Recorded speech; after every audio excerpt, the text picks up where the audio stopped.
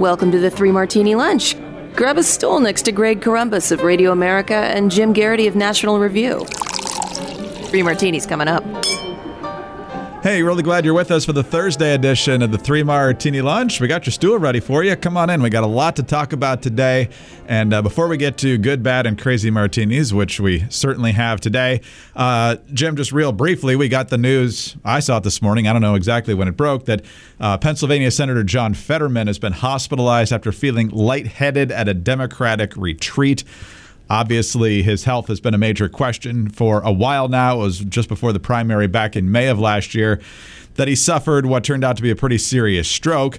I don't know a lot of the details at this point. I'm not sure a lot of people do, but I think our main message would be I hope he's okay, and also just be honest with what's going on, because we didn't get a lot of that last year.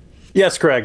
We offer our very best wishes to the Fettermans. Hope he pulls through just fine. And just I don't know about you, I'm stunned. Who could have seen this coming?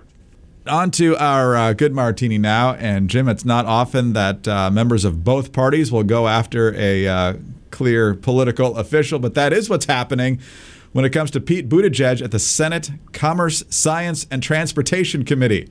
It's a lot to do in one committee. But according to The Hill, the top lawmakers on that committee called out Transportation Secretary Pete Buttigieg during a Thursday hearing on the Southwest Airlines meltdown, which, of course, happened over the holidays.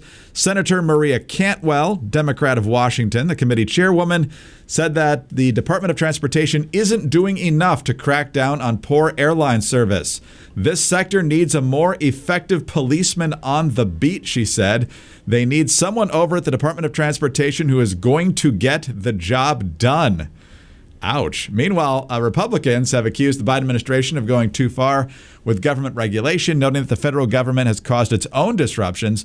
Senator Ted Cruz, the committee's ranking member, took aim at Buttigieg over last month's system meltdown at the FAA that briefly grounded all U.S. flights for the first time in 2 decades. And his comment simply was, notably absent from today's meeting is Secretary Buttigieg. He says the DOT didn't give any mea culpa to impacted travelers. The Biden Transportation Department didn't issue refunds, didn't issue reimbursements. It just screwed up their flights and then proceeded to say, we want to be in charge of how the airlines behave. So, Jim, I mean, the performance lately is obviously indefensible, but you often see a lot of people defending the indefensible when it comes to political allies. So good on Cantwell, and hopefully something will actually happen here. Yeah, I have a piece about Buttigieg in the latest issue of National Review. He comes to Washington and the transportation secretary job with more enemies than you might expect a Democrat to have within his own party. Some of this is lingering bad blood over the 2020 campaign. The Bernie Sanders folks don't like him. The Kamala Harris and her staff think that Buttigieg is trying to set himself up to leapfrog ahead of her in the race to be a successor to Biden.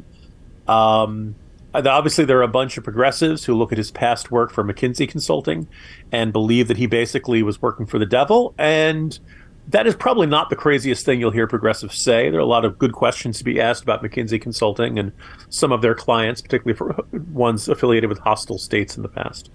So there are a bunch of people, when there's a screw up at the Department of Transportation, are really eager to say, hey, Buttigieg screwed up here, and it's not just Republicans.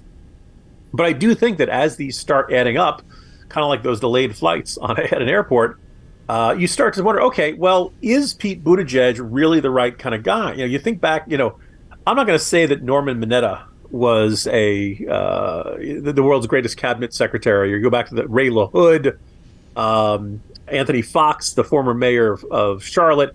Most of the time, the Secretary of Transportation, you don't hear about very much. And that's a sign things are working smoothly. In fact, you usually hear about these people when something has gone terribly wrong. The fact that you're hearing so much about Buttigieg, I mean, does he get more attention because he ran for president in 2020? Yes. And that means he gets more scrutiny. But he also probably would not be in this job if he hadn't run for president in 2020.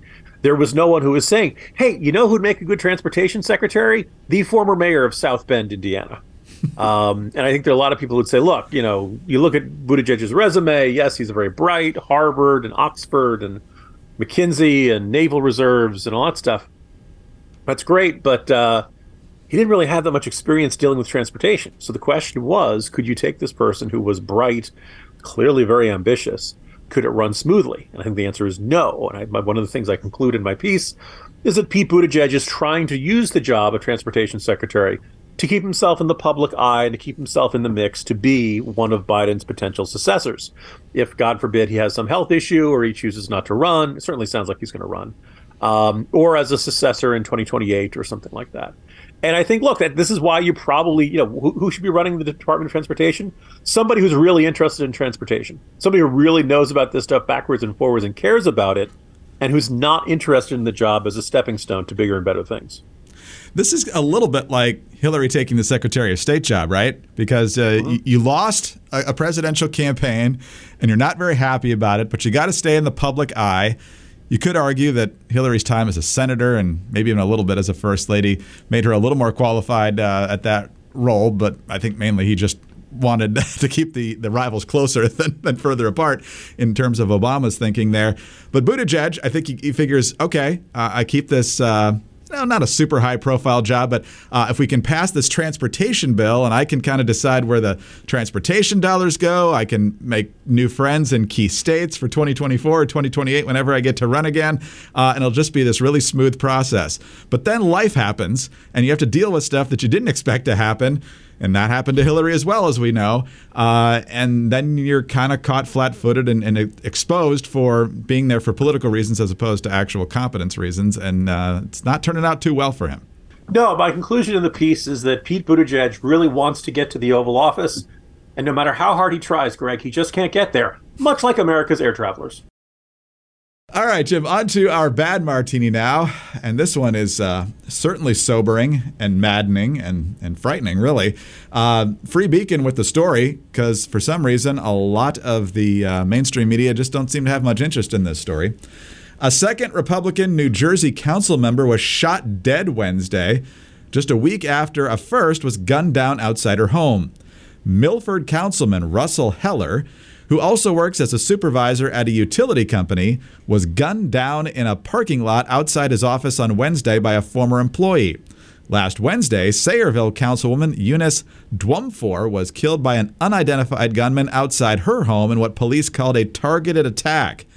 Heller's killer was later found dead from a suspected self-inflicted gunshot wound, and these killings happened less than 15 miles apart in New Jersey, and I think both are fairly close to the New York metropolitan area. And so, now, Jim, the responsible thing to do is to cover the story and not jump to conclusions or try to bury it. We've certainly seen the Democrats try to tie anything that's negative towards a Democrat to their preferred talking points. See the attack on Paul Pelosi, which was a horrific attack, but to try to blame that on Trump supporters seems more than a stretch. But in this situation, we also don't know a lot about the motives. In fact, I don't even think we have a suspect in that first killing yet. But the lack of interest is certainly very curious. I was going to say, Milford and Sayreville are not right next to each other, but they're not terribly far apart. It's about an hour's drive. In fact, not terribly far away from my old neck of the woods. And just, look, do we know motive yet? No. Is it conceivable that these are, two unfortunate cases of being in the wrong place at the wrong time, some sort of apolitical crime? Yeah, it's possible, but boy, it really feels like a weird coincidence to have not one but two New Jersey local officials shot dead outside their homes in the span of a week. And you're kind of left wondering what on earth could be at work here. Look, we've seen situations like the congressional baseball game practice that was attacked by a would-be aspiring mass shooter. And, there are a lot of times where you can hear imagine if the parties were reversed. Well, look, if there were two shootings of two Democratic local officials in two towns that are not too far apart in the span of a week, particularly around the New York City, greater New York City media market, I have a sneaking suspicion you'd be hearing a heck of a lot about this. And there'd be a lot of speculation that this was another case of right-wing extremism and somebody, Trump's rhetoric or somebody else's rhetoric is inspiring violence and all that kind of stuff. Again, we don't know exactly what's going on here, but it does seem like a really big coincidence to have not one but two local officials killed in this place. And if, none of us, I think, would be particularly surprised if we found out that it was some unhinged left-wing activist who decided they were going to make the world a better place by shooting Republican officials. So Hopefully, police will be able to resolve this really quickly, but just unbelievably unnerving to think this. And the other thing is I don't want to say a total news blackout, but the fact that this is, I'm going to pause and use a rather ironic phrase. Greg, it's a local crime story, as a reporter once described infamous abortion doctor a few years ago. Look, maybe this really is just a local crime story, but I think we should keep an eye on it. And, the possibility of this not being a local crime story, but an example of actual hideous left-wing violence is not a scenario that we can rule out at this point. Yeah, we don't know. But the fact that 2 elected officials have been murdered in a certain area and just murdered at all should receive attention. I realize they're local officials. They're not even state officials or federal officials.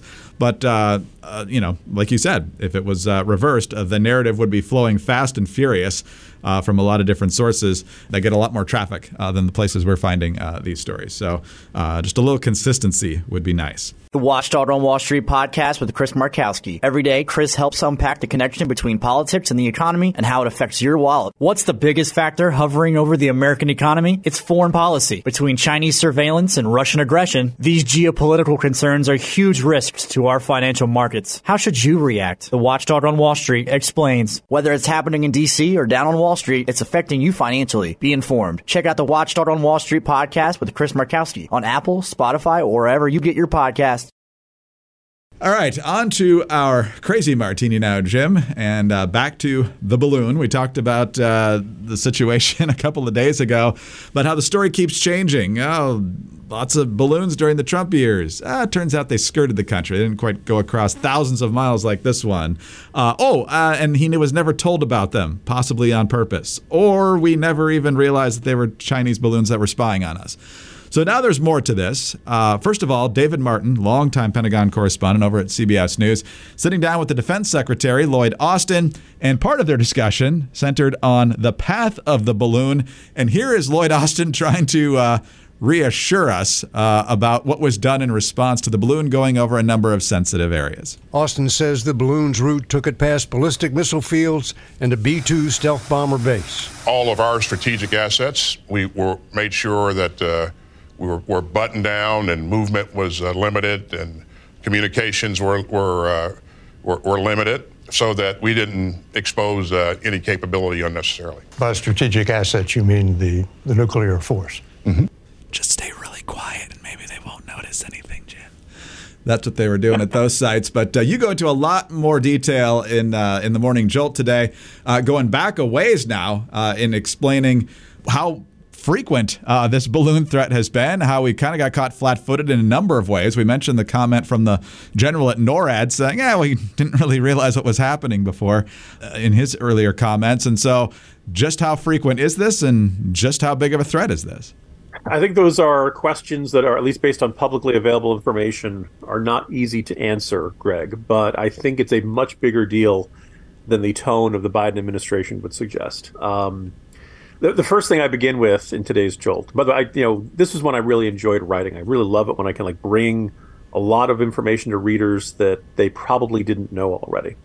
So back in 2020, we're all dealing with the COVID-19 pandemic, and over in Japan, there was a report of a mysterious white object in the sky, and apparently, it was a big deal in social media over there. All kinds of Godzilla jokes, and is it North Korea? Is it UFOs and all that stuff? But it turns out that news coverage and Reuters, they had a picture then, and you can go to the Morning Jolt and take a look at it. But also, it was described as, quote, a balloon-like object above a cross upon which propellers seem to be turning.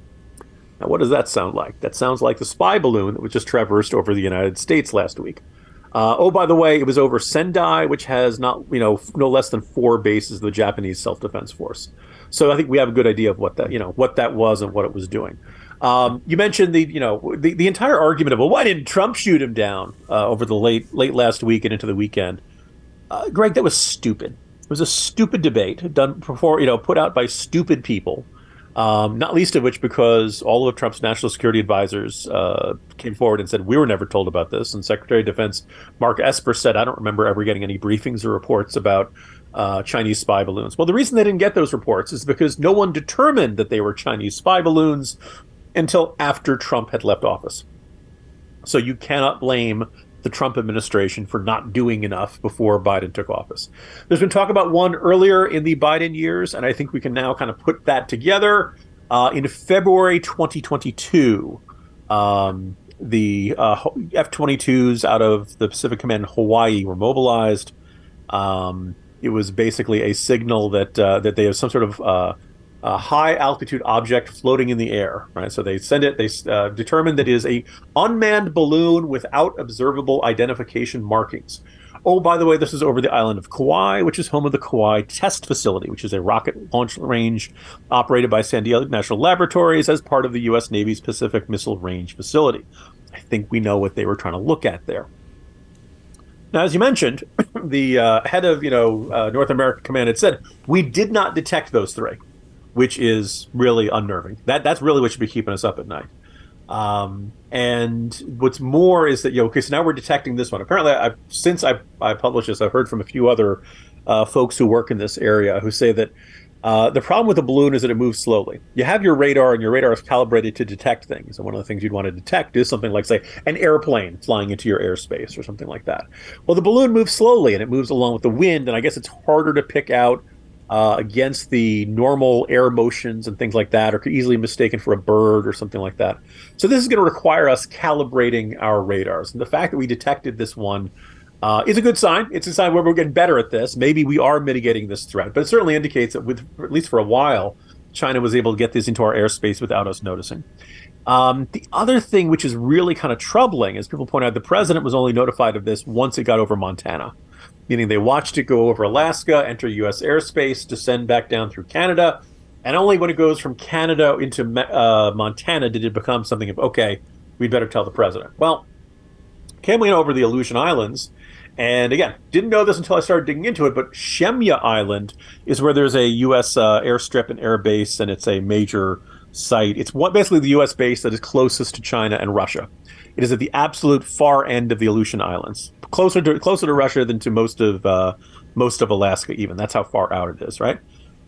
This is important. This is not only for the radar stations, listening posts, weather stations, all that kind of stuff. This is basically, if we, God forbid, we ever went to war with Russia or China, this base would be a very important spot. In fact, the Green Berets recently practiced a training operation simulating a defense of that island from an effort to capture it. By the way, keep in mind that not too far from this island, we've seen both China's People Liberation Army Navy ships and 4 Russian Navy ships, including a destroyer, which actually were sailing together in a formation. That certainly seems ominous up there.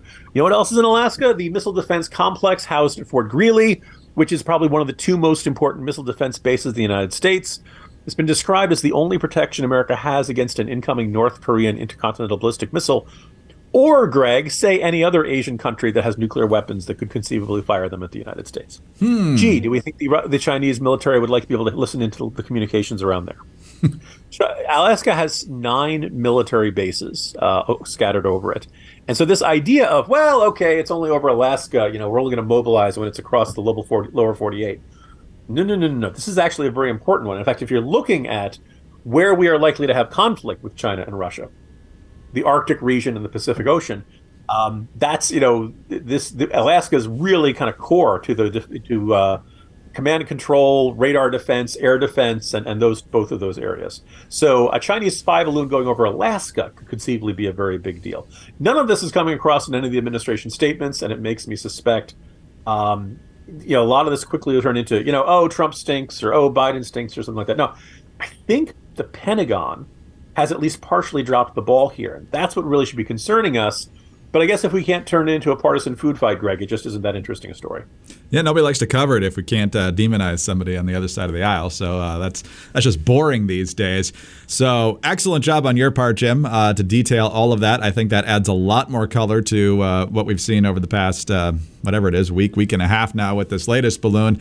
And it shows that the Chinese have a systematic way of trying to gain the upper hand on us intelligence-wise.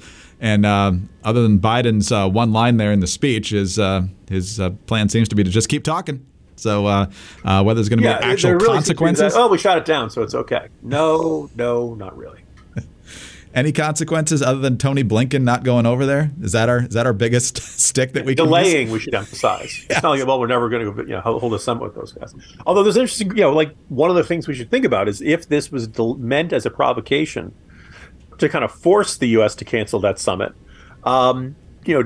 Do the Chinese government really want to negotiate with us? Do they want to talk to us? Or are there parts of the Chinese government that do want to talk to us and parts of the Chinese government that do not want to talk to us? And was this an effort on their part to sabotage this? Really big consequential questions here that my guess is the administration would rather nobody pay too much time because, hey, Biden's going to go across the country and talk about, luggage fees. It's complicated. It's got layers, and therefore the media is not going to waste time on it. That's probably how they look at most of these things. But Jim, you did the good work here, and hopefully a lot of people learned something. I sure did today. So thanks for that, and I'll talk to you again tomorrow. See you tomorrow, Greg. Jim Garrity, National Review. I'm Greg Corombos of Radio America. Thanks so much for being with us today. Do subscribe to the podcast if you don't already and tell a friend about us as well. Thanks so much for your 5-star ratings and your kind reviews. Please keep those coming. Get us on your home devices. All you have to say is play 3 Martini Lunch Podcast. Follow us on Twitter. He's at Jim Garrity. I'm at Dateline_DC. Have a great Thursday and join us again on Friday for the next 3 Martini Lunch.